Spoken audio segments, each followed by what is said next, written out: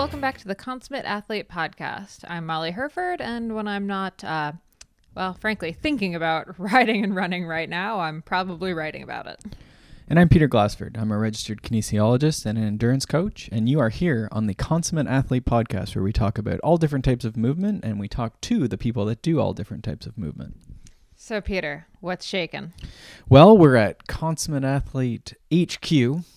Very excited We about have that. a neon sign, which Molly will release to the public, I'm sure, in some dramatic fashion.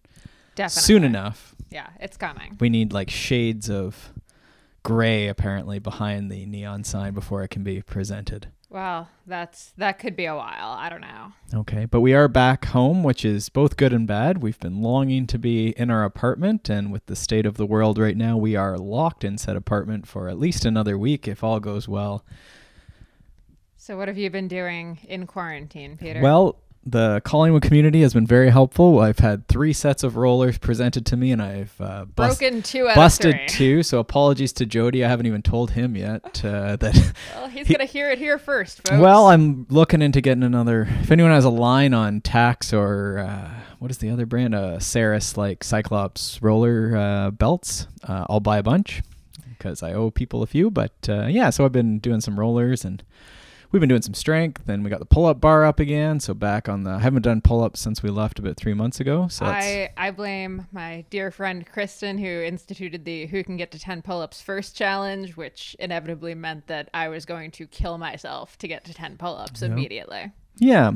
So I mean, it's all pretty dire right now, but I think, the fun thing is how are people moving past this or moving through this? I guess I don't know if we're past it, but through it.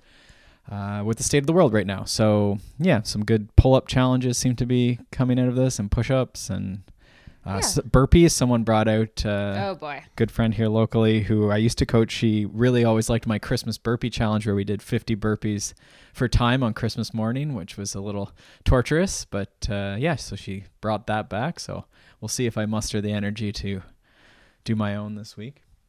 Yeah, I mean, honestly, I have to say, I've been so blown away by the community, not just, our friends here in Collingwood have been amazing, dropping stuff off for us and helping with grocery delivery and everything as we're, trying to really observe the quarantine protocol and, be really, cautious around that. So we've had a lot of people dropping stuff off, and even people we don't really know super well, but know us, in the community have just been absolutely amazing. I feel like I've been on and off in tears pretty much all week. I won't cry again on the podcast, but everyone that's helped out, thank you so much.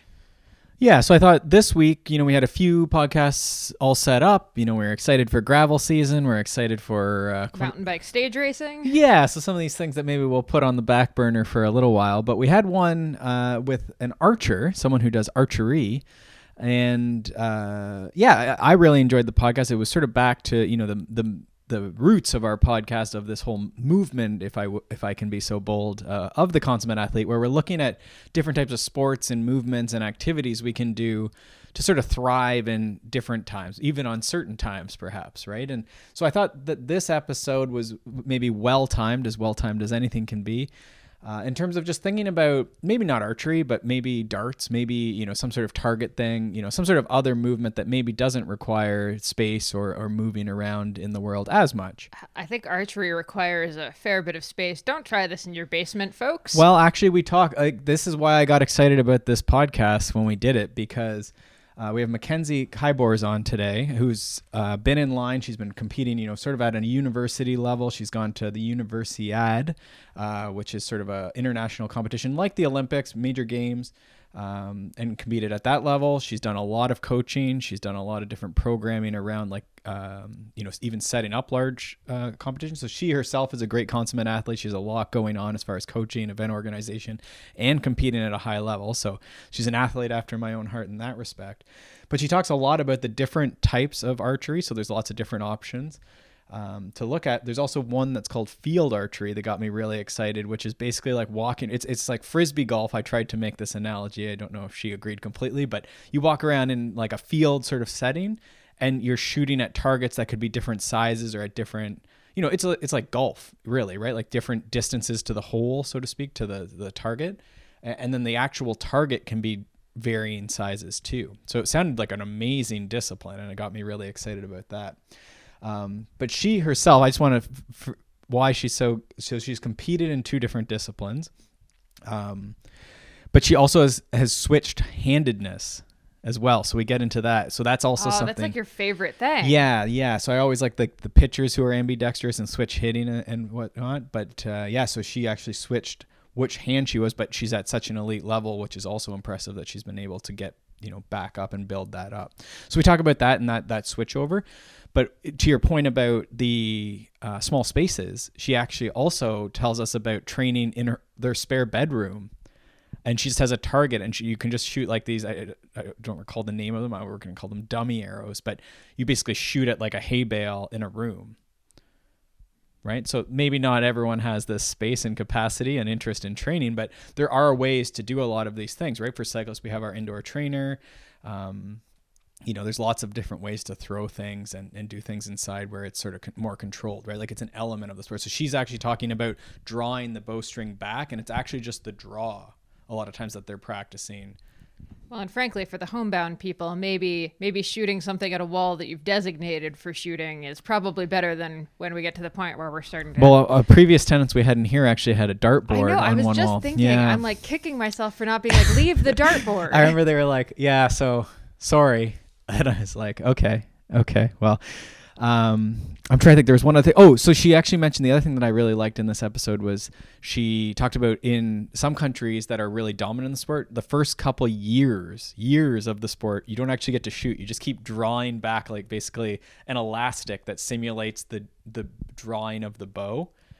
I'm really surprised you haven't actually like already set up one of our elastic bands to do that and started practicing. Well, I keep trying to think of things in cycling. It's like you cannot ride your bicycle. You must do like step ups.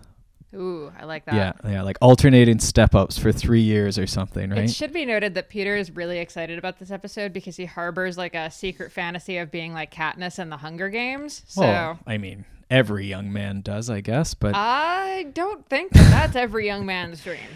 In any case, hopefully there's some relief, some ideas, whatever the sport, but thinking, again, towards all the different movements and things we can be playing around with in our lives, right? And again, so we can be adaptable, whatever life throws at us. So hope you enjoy this episode, and we'll see you next week.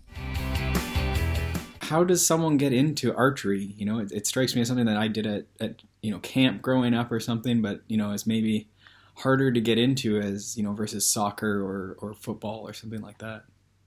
Right. Archery is definitely not as visible, I think, as those sports. But I got into archery through hunting with my dad when I was younger. And I think a few people get in that way, but really like if someone was interested in starting, I would say find a local bow shop, because they're going to have professionals who can help fit you. These bows are pretty specific. There are like recurve is really easy to kind of get started on a bow, which is the Olympic style. If someone's interested in compound, it's kind of more person specific, I guess. Right. So starting there, but then each state should have organizations, and then those usually like the tournaments for those are usually out of bow shops. There's not often you have a range that's independent of a pro shop or a bow shop. So kind of finding that. There's also youth programs across the country. So the Junior Olympic Archery Development, or JOAD, is a great resource for youth, and clubs are like everywhere. There's even some virtual clubs that coaches have. Right. And that's for like achievement pins, and it's for, JOAD specific tournaments. So how would a virtual club that you've piqued my interest? It's just a coach has athletes that, like, a lot of archery coaches are spread out across country, and they might have an athlete that wants to work with them remotely, or it's just like they know that there's a youth athlete who is somewhere remote, and there might not be a club near them, so they just kind of pool them together and get to be in a virtual club. Okay, and would they do like film, or how do they interact? Yeah, okay. A lot of remote coaching is with film and like apps like Coach's Eye. Okay. And Skype interviews or meetings regularly, or phone calls, things like that. Yeah, it's amazing how that world has evolved now. Yeah. We do some with like mountain bike skills, and it's sort of cool. Like at first I was like, I don't know, but it's actually the progress you see with people, and it is, even from a technique perspective, it's pretty interesting. So it's in the Olympics? Like archery is in the Olympics? Yes. Okay. Archery is an Olympic sport.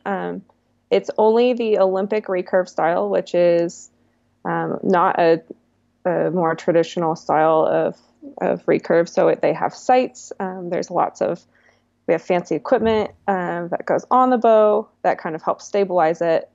It looks really intense, but it's not actually. And for Olympic it's recurve, and then for Paralympics there is recurve and compound divisions. Okay, and the difference, like, what is the main difference there? Like, are they both like I would call them like a vertical? Like, are they both vertical versus like a crossbow type thing? Yeah, they are. A compound bow is going to have pulleys, Okay. and that allows it to have a higher draw weight, and so a higher kinetic energy, like stored energy in the bow. But with the cam system, which is kind of like the pulleys, right, there's a let off. So you might pull through 40 or 50 pounds at some point in the draw cycle, so as you're drawing it back, but then it lets off. And so at the end, you're only holding 10 to 20 pounds is really the maximum, versus a recurve where the further you pull it back, the heavier it gets. So for me, I'm shooting 38 pounds on my fingers. So that's how much tension I have, right? But my compound competitor who's pulling 50 pounds will only have 17 or 18 pounds. And they use a release aid, but recurve archery, so the Olympic style, you have to use a finger release. Okay. Or you have, fingers on the string. So you have we have what we call a finger tab, which is like a piece of metal that kind of sticks on your palm, and you've got a little spacer between two of your fingers. And then there's leather that protects your fingers from the actual string. Okay. All right. Now you said, okay, you started hunting with your father, and now we're talking about sort of Olympics and training and these different ways. Like, where did the transition go? Like, did you just really like shooting, and rather than, hunting, you were shooting trees? Or how do you make that transition to or was it just you have to practice to go hunting? Like, where did that transition happen? Well, so when it started, my dad got a hunt in Africa actually, and I was 12. And this was in March, and we were going to go in August, and it was an archery only place. So I said, I want to do that. That sounds awesome. So I learned how to shoot a bow within from March to July. So just a few months. So we practiced, and my dad knew better than to try coaching me. So he got me a coach. Okay. And so we worked out of a shop that didn't have a club. But then I got drawn for an archery elk tag, I think that year, and then the next year in Arizona. That's where I grew up. And so I continued practicing, but the place I was shooting at first closed. And so then the next place I went to ended up having a youth club. They convinced me. I remember, I think my first ever tournament was a Thanksgiving, Turkey Day tournament. And I was so nervous. But then at the end of it, there's a guy in Arizona called Bob Pian, and he's now an Olympic level coach or Olympic level official. So he's a judge at international events. Right. And he said, oh, if you go to this other tournament this next summer, you can try out for a world team to go to India. And I was like, that sounds really cool. Let's do that. So I joined the club, and then I started going to all the national events pretty much from there. Now, is it quite big in other countries? Is India, is it a big sport? I know with cycling, if you go to Europe, it's huge. Archery is pretty big worldwide. I think it's more than you would think. We have representation in most countries. The powerhouses for recurve archery is definitely South Korea. They've won almost every individual women's medal since the 80s when they first came into archery. They've won multiple team medals. Their men's team are stacked as well. If you beat Korea at any archery event, right, it is considered very impressive. And Asia in general is actually, I would say, one of the the biggest areas for archery internationally. China has a good team, Chinese Taipei. Yeah. And is it like, do you have any idea like what are the training practices? I imagine, I've seen it, lots of sports, skiing and stuff with the Norwegian skiing and stuff. Like everyone sort of guesses at why they are so powerful. Like, is there something they do, or is it like work ethic or number of people, I guess, all those things? Yeah, it is. That is the question for everyone. And like the coaches that come out of Korea to other countries are like hot cakes. Everyone wants them, right? Okay. So yeah, they do. I know that they start really young, right? Just like and like gymnastics, right? They're starting really young. And for archery, we do know that they don't actually get to have a bow for like after the first few years of their training. So they're working on form training with stretch bands, which are like the medical stretch bands, right? Right. Just in a loop that you can use to practice the form. They do that forever, and then they go to practice bows, and they're still not allowed to actually let an arrow fly. Wow. For quite a while. And they have in Korea specifically, they have national teams, like kind of like we have sports teams, right, for each area or whatever. So they have this different teams, and they're all sponsored by Hyundai. So they have like crazy training facilities, like actual archery stadiums. Yeah. It's really awesome. So now that can be distracting, and I think, a lot of listeners, whatever situation they're in, someone shows up with like all the tents and they're like the big person to beat. How do you guys then deal with that if you go there? Like, I mean, you are the U.S., but, in the like, is there like a mental strategy you deal with for that, or like, how do you guys? Yeah, archery is a very mental. I think when you get to a really high level, every sport becomes very mental because you have all the technique skills. It's just performing. Sure. And archery is more so that even at a lower level, when you're learning the technique, not having mental strength can really impact. And so that's the focus there, is having a process that you run throughout the shot cycle. So as you're drawing it back, you're thinking of a certain thing, and you're like giving your conscious mind something to do, so that when you're ready to execute and you need to not really be thinking about anything distracting, you're just kind of used to that. And so when you get into a tournament situation, it's impossible to not have nerves. So it's really just down to running your process and focusing on like what you know. Right. Lots of visualization is involved. And like just this past weekend, we were at the Vegas shoot, which is like the Super Bowl of archery. There's like 3,800 competitors and like almost 6,000 spectators at this hotel in Vegas. It's off the Strip. Nice. And we have our like top recurve male, so Olympic recurve male. He's got a team bronze and silver medal from the Olympics and an individual bronze. He just shot the first perfect score at that event with a recurve, which is like the compound men do it, which compound is a little bit easier in terms of score, to shoot a higher score, so that discipline becomes more mental. Right. So the compound men, like up to 20 or 30 of them in a 500 person division, will shoot perfect. But for recurve men, like he did a 300 on the first day, and everyone's like, "Wow, that's the first time someone shot a 300 at this event." And that's like a bunch of bullseyes. Yeah, like that's perfect, right? Not missing the bullseye. So at that distance, I think it's about the size of a quarter. At 20, so that's an indoor event, so it's 20 yards for that one. And how many arrows add up to 300? Yeah, so a 10 is the perfect score. So that was 30 arrows, and he shot a 10 for all of them. Wow. So he did that. They have to remove the arrows if it's only a quarter size. So you shoot 3 at a time for indoors. So you have about 2 minutes to shoot your 3 arrows, and then on each target, normally there's 3 to 4 people. So that means there's 2 targets on the top and 2 targets on the bottom. So the people at that tournament, the people on the bottom shoot first, and then you alternate, and there's 2 positions on the standing line. So then they shoot their arrows, come off the line, and the next 2 people come up. So that way there's like multiple, can get more people in. So you wait a little bit, and then you go pull your arrows, you score, and then you do it over again. So he did it for the first time ever, anyone shot a 300 at that event the first day. And then he did it again the second day. And then he did it again the third day. Wow. It was amazing. Yeah. Okay. So the sport's getting quite competitive then.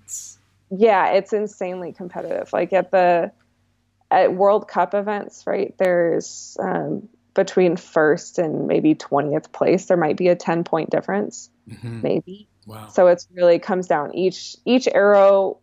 While like you can't put emphasis on each arrow as you're shooting it and say like that's going to make or break your day, you have to like believe that each arrow is independent of all your other arrows. You know, if you have a bad arrow, right, if you can't lose that focus and then shoot more bad arrows. So you just have to keep going. But at the high levels, any issue is definitely can make or break your day.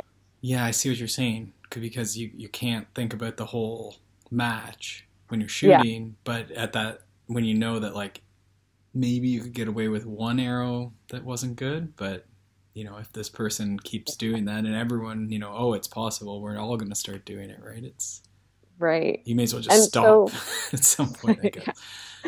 Sometimes it feels like that, but you have to keep going because you got to put down a score. So for so right now we're in the indoor season. We're about to start the outdoor season, which is the Olympic style. Right. And that consists of, it's a little bit more complicated. It doesn't add up to a perfect like 300 like that one. So for outdoor, you have 4 minutes to shoot 6 arrows at the target. And normally, so recurve will shoot 70 meters. So for people who use yards, that's about, I think it's like 78, 79 yards. And then, so you shoot your 6 arrows, and for the 70-meter target, everyone's shooting at the same bullseye.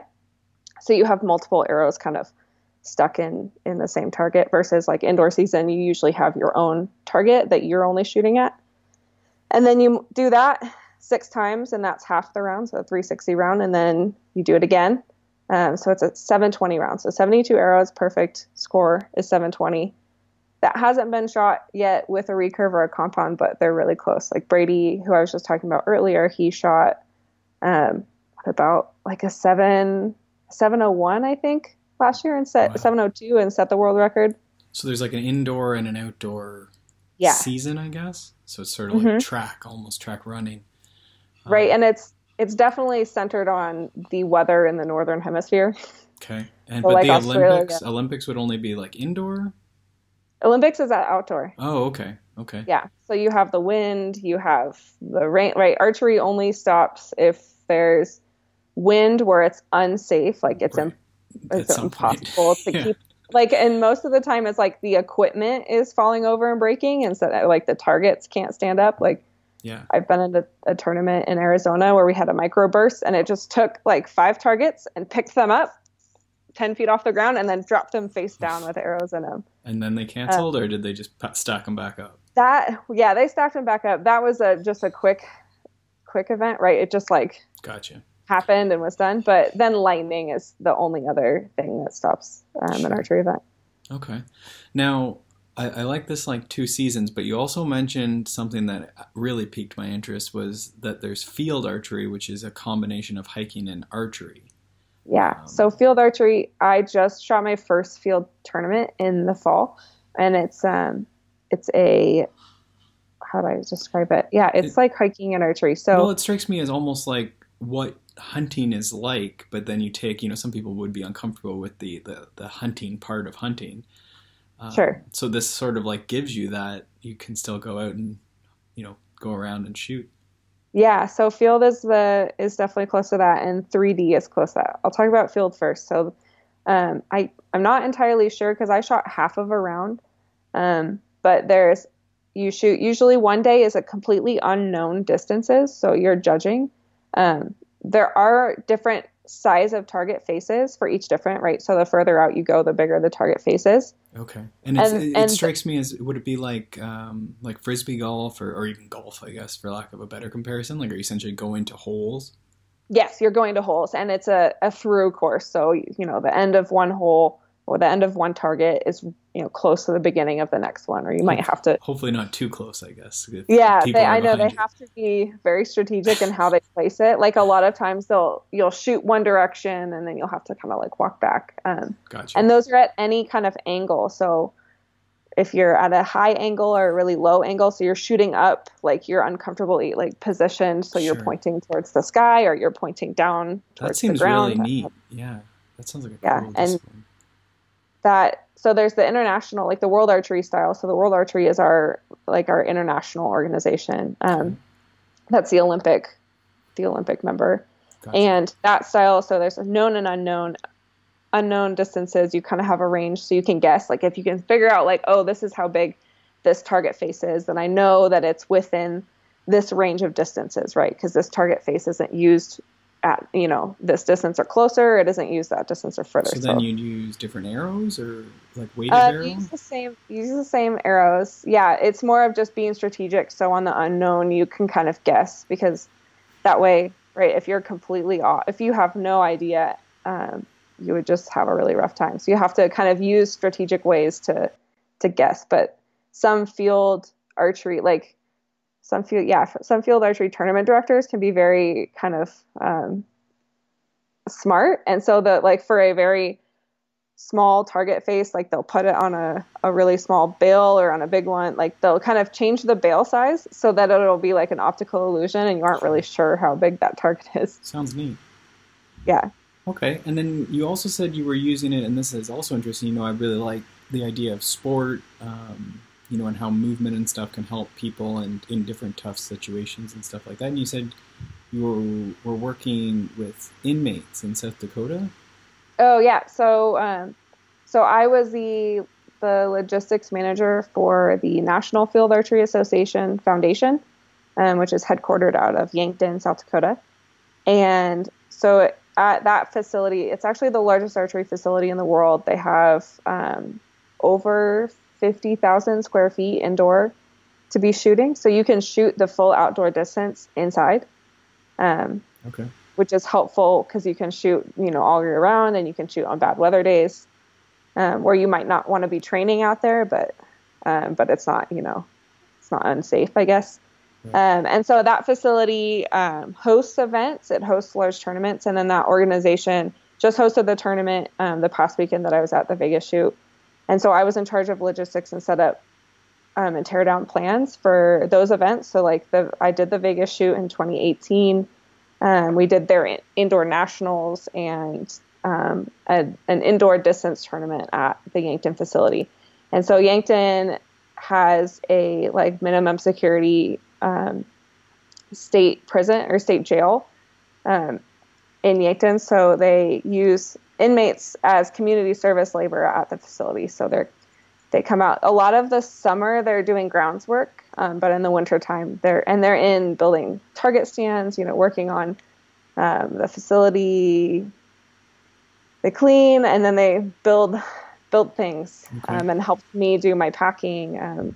There was one inmate in particular, Drake, who'd been there a while, and he actually was a tattoo artist. So he was part of the design process for the World Indoor Championships that we hosted in 2018 in Yankton. It was the week after the Vegas shoot. So that was a world championship for the indoor division. And it was the last one they're going to hold. So he was he did the build of the finals venue, which if you look up the pictures for it, it was really impressive. The whole back of the facility was covered in these big, huge panels, and it was really cool. Okay. All right. Well, that sounds awesome. Yeah. It sounds like a great way to get people involved and, working on skills. And they technically weren't allowed to be shooting, but the inmates did. I think it was cool that they were able to use their skills and then learn a lot of skills and learn about the sport. And just being part of stuff too, right? So things could be good. I don't want to go too far. We got talking initially about sort of your training and stuff. So I was wondering, as stuff gets really high end and, we're pushing the limits, like you say, there's mental training to it, but there's also a lot of physical conditioning. What is, you can take us through your training, but also, I don't know if your training is typical of an archer or, maybe start with your training, I guess, and then we can go from there. Like Sure. what does your training look like? Like you just shoot arrows all day, or what does it look like? It at the basic of it, yes, I just shoot arrows all day long is Okay. what it comes out to because it takes a while. So at tournaments, we're shooting, at an outdoor tournament, you're shooting 72 arrows for score, but about 100 arrows a day, for including practice, or if you have to let down, that means you draw back and you don't like the way your form is, or you don't like the shot, or the wind's changed, so you let down, and don't shoot that arrow. So that kind of adds up.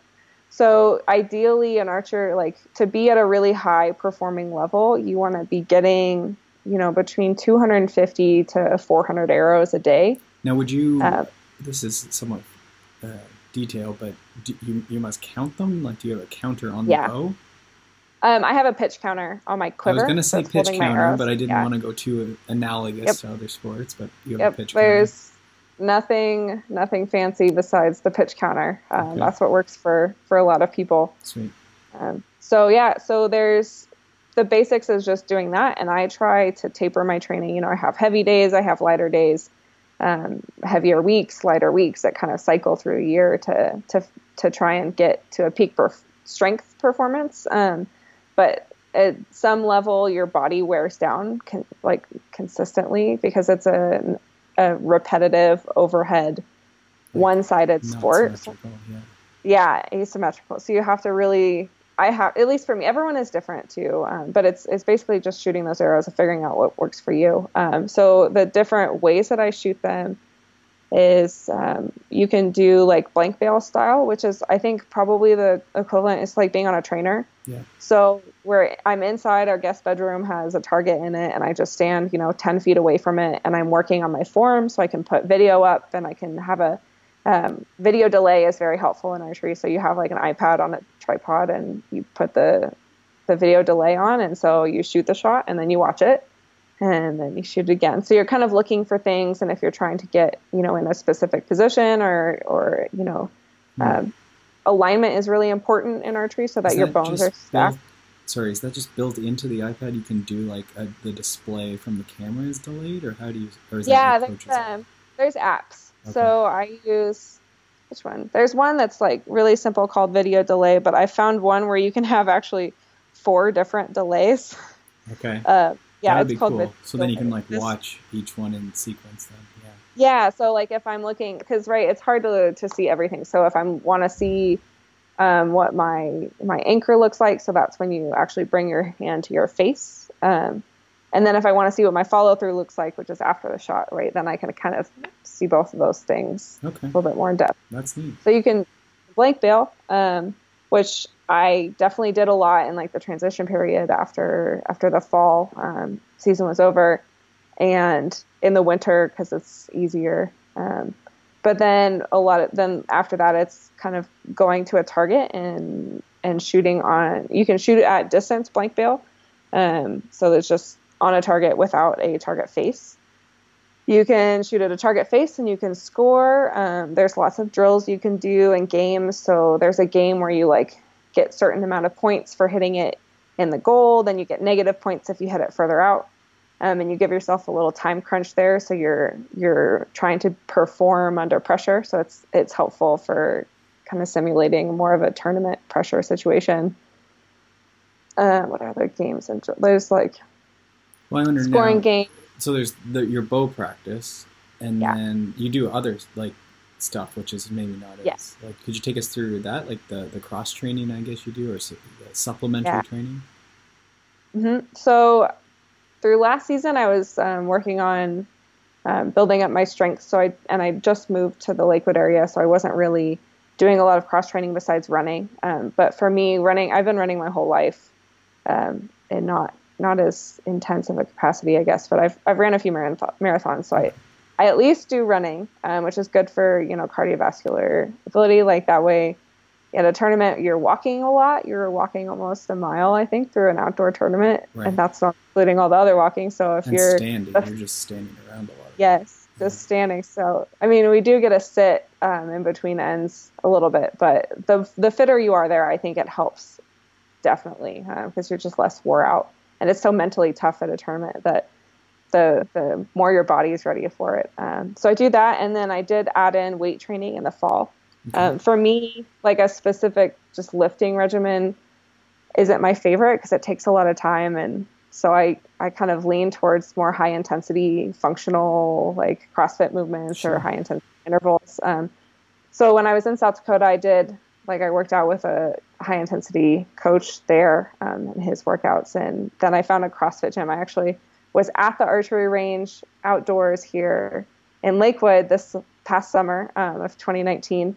And they're like, it was me and I was about to be done. And then like 3 buff chicks walk up to the archery range. And I'm like, what is this? Like that never happens. Right. It's usually just like bow hunters out there or something. And they needed help like stringing their bow. And so I started talking to them. And one of them was the owner of a CrossFit gym that was nearby. Oh. And the other one was a coach. So I ended up connecting with them and heading to their gym. And they were just trying archery, or why were they there? Yeah, the owner and his wife, she's part owner or whatever, they're co-owners, I guess. They both bow hunts, and so they practice archery regularly. And then the other 2 were just doing it socially, kind of for fun. So they just bought a bow that day, and they wanted to try it out, which is helpful because that I was there, I guess, because I'm a certified coach. So I was able to help them through kind of the beginnings of form.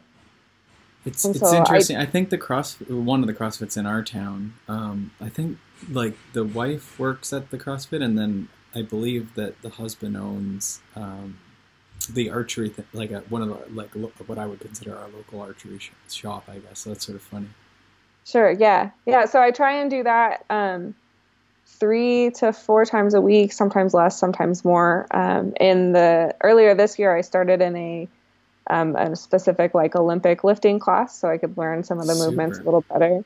Yeah. So I'm actually maxing out tomorrow on the clean and jerk and the snatch. So I'm pretty excited about that. Good luck. Because I think the more movements I do besides archery is really helpful. That way I'm strong and in different ways so that I don't get imbalances. Because I've had before when I was working out on my own, I didn't really plan, I'm not a sport and conditioning trainer.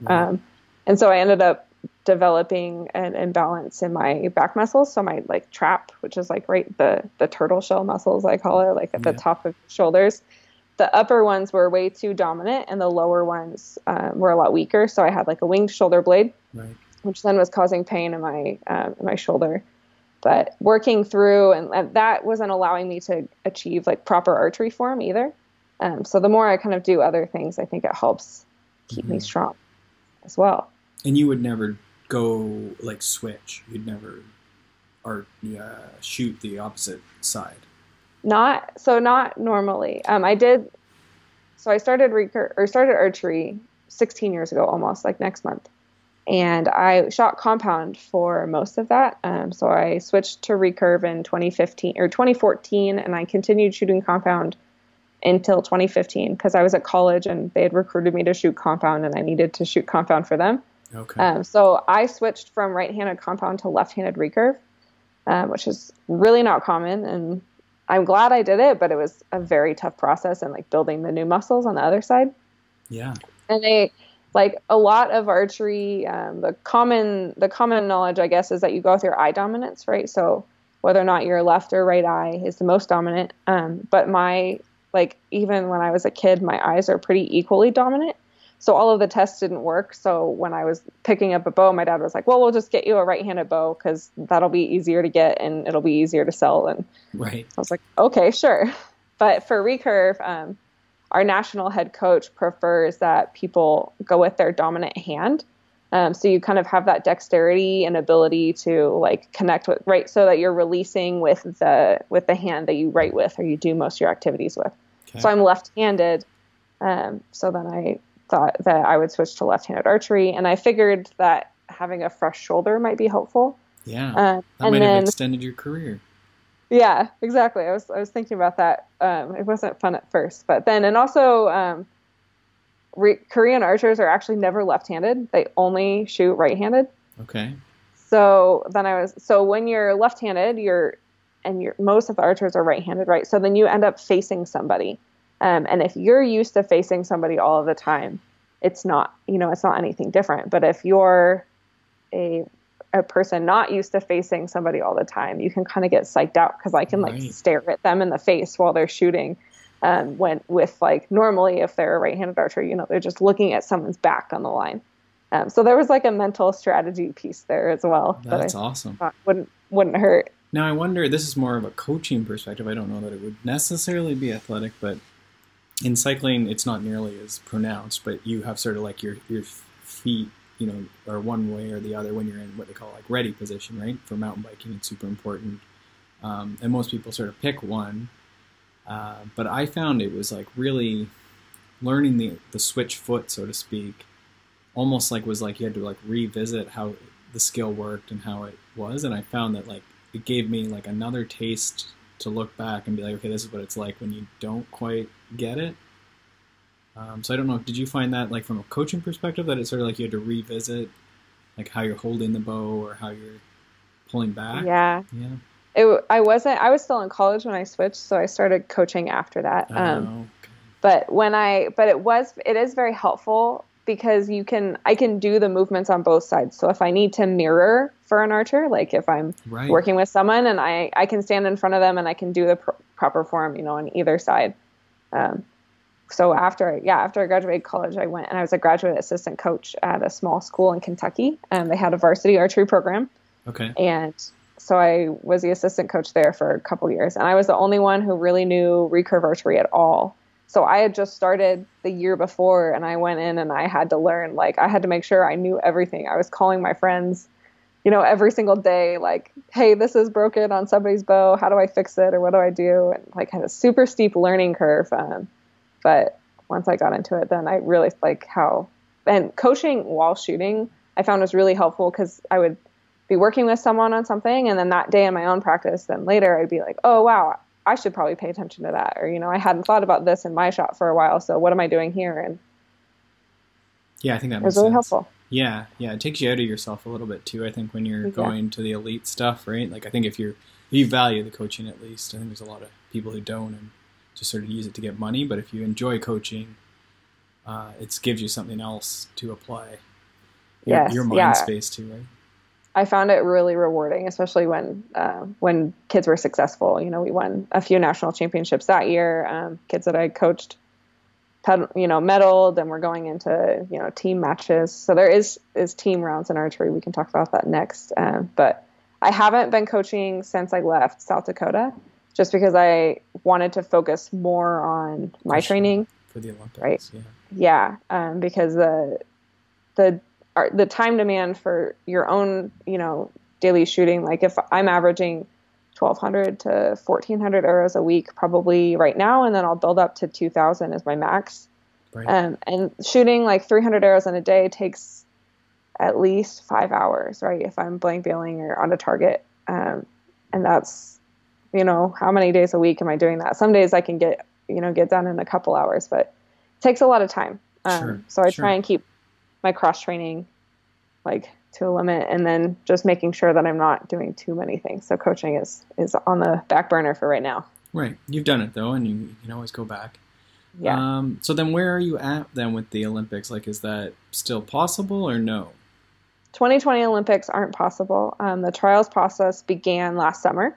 Because it's a winter sport then, or no? It's a summer. Summer. Yeah. I should know this. Yeah. My sports. Summer games are happening in Tokyo this year, and so we started our trials process in 2019 with 2 open tournaments. And if you placed in the top 16, you got kind of like ranking points. And so you had to. So then after the end of those 2 events, the highest 16 in ranking points then made it to the next stage.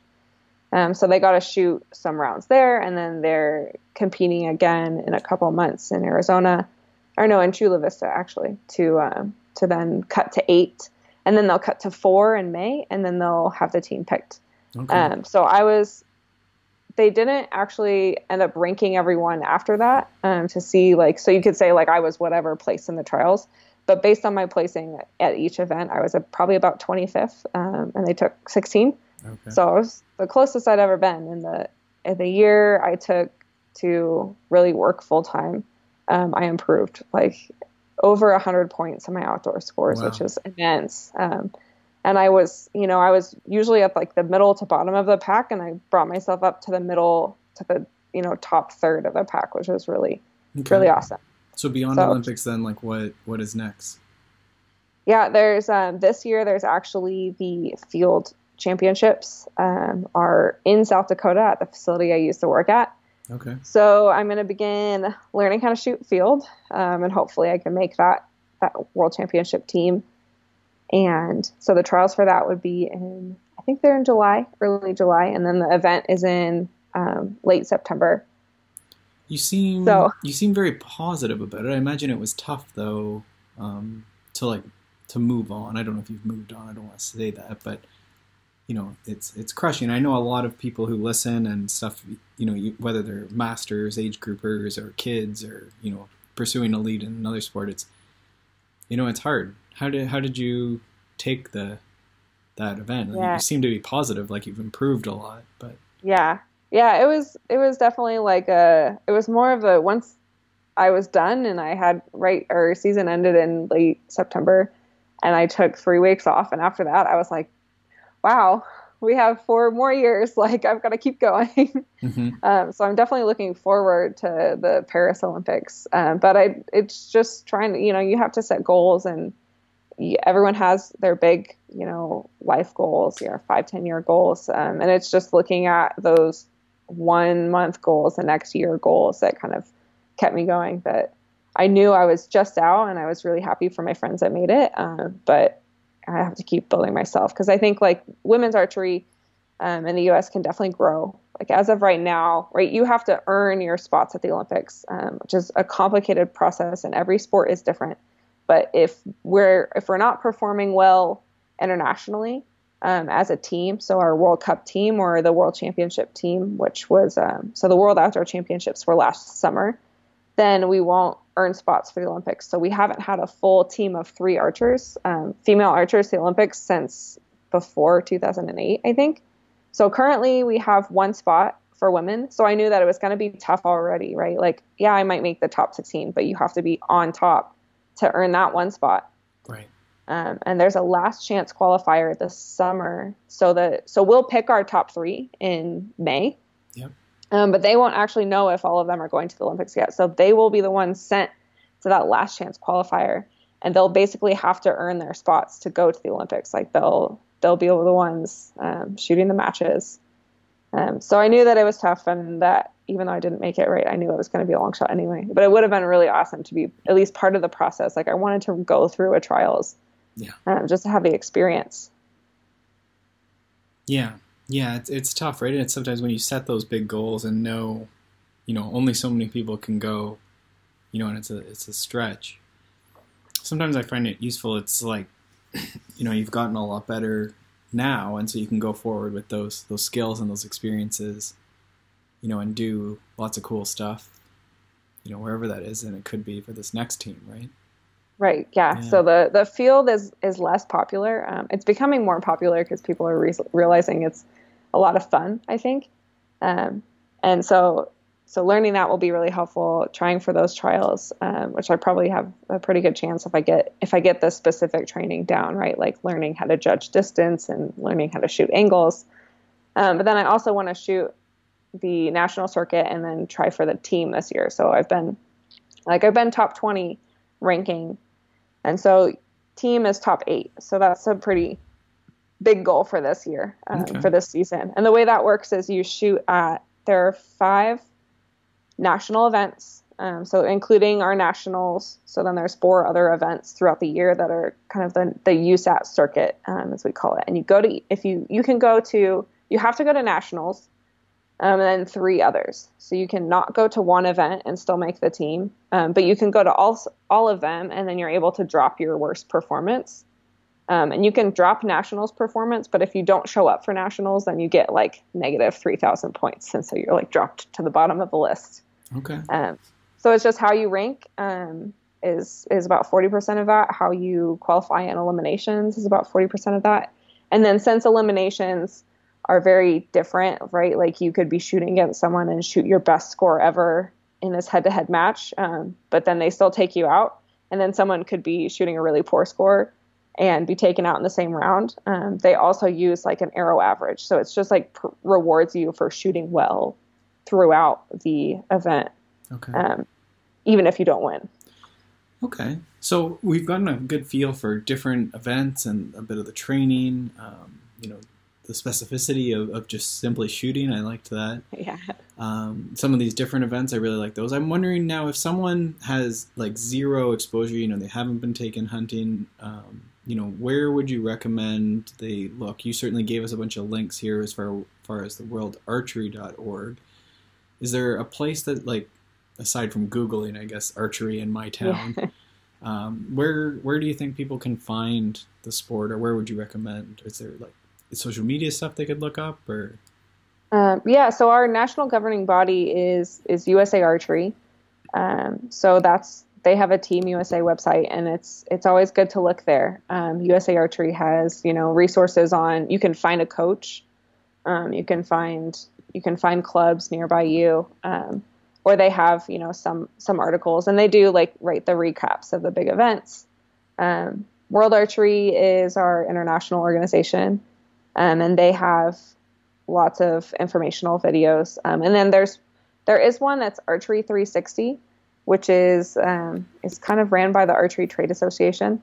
And Archery 360 does a lot of beginner stuff and tutorials, and they have people that work for them generally know what they're talking about with that kind of stuff. And they actually have like an archery shop location finder. Like, you go to their website and it is like a banner on the screen, like it looks like you're in like Lakewood, Colorado, where is a archery shop near you. So those are good resources.